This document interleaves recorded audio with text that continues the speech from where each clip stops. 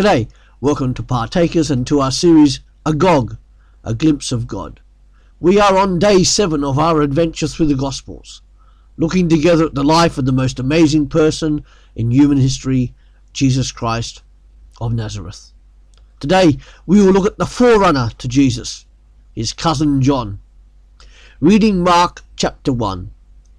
The beginning of the good news about Jesus the Messiah, the Son of God, as it is written in Isaiah the prophet, I will send my messenger ahead of you, who will prepare your way, a voice of one calling in the wilderness, prepare the way for the Lord, make straight paths for him.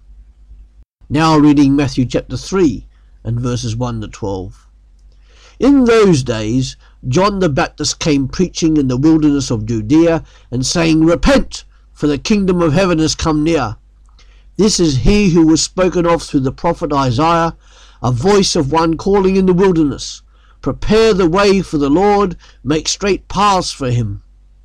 John's clothes were made of camel's hair, and he had a leather belt around his waist. His food was locusts and wild honey. People went out to him from Jerusalem and all Judea and the whole region of the Jordan, confessing their sins. They were baptized by him in the Jordan River. I baptize you with water for repentance. But after me comes one who is more powerful than I, whose sandals I am not worthy to carry. He will baptize you with the Holy Spirit and fire. His winnowing fork is in his hand, and he will clear his threshing floor, gathering his wheat into the barn and burning up the chaff with unquenchable fire. That's John the Baptist, Jesus' cousin. But who was he? Other parts of the Gospels tell us more about this man, John the Baptist. We read that his conception by his aged parents Zacharias and Elizabeth must have been some form of miracle, and that together with his birth were predicted. It was also predicted that John would be filled with the Holy Spirit of God, even in his mother's womb. This signifies his coming in order to prepare for the way for the world's Redeemer, his cousin, Jesus. He is known as John the Baptist because he immersed or baptized people in water, just as we read. Jesus himself later on tells this about John. In Matthew 11 verse 11, Truly I tell you, among those born of women there has not risen anyone greater than John the Baptist. Yet whoever is least in the kingdom of heaven is greater than he. So when did John come? When John the Baptist appeared on the scene, no prophetic voice had been heard within Israel for almost 400 years. They were the silent years. John's coming was part of God's perfect timing, for everything that relates to God's Son, Jesus Christ, is always on time. And how did he come? Well, we read, he dressed and acted like the Old Testament prophet Elijah. John came to the area near the river Jordan, preaching and baptizing. He announced the arrival of the kingdom of heaven and urged the people to repent. John's baptism looked forward to the coming of the Messiah, Jesus Christ. And why did John come?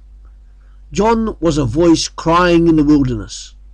Spiritually speaking, the nation of Israel was living in a state of unbelief and in a state of twisted spiritual reality.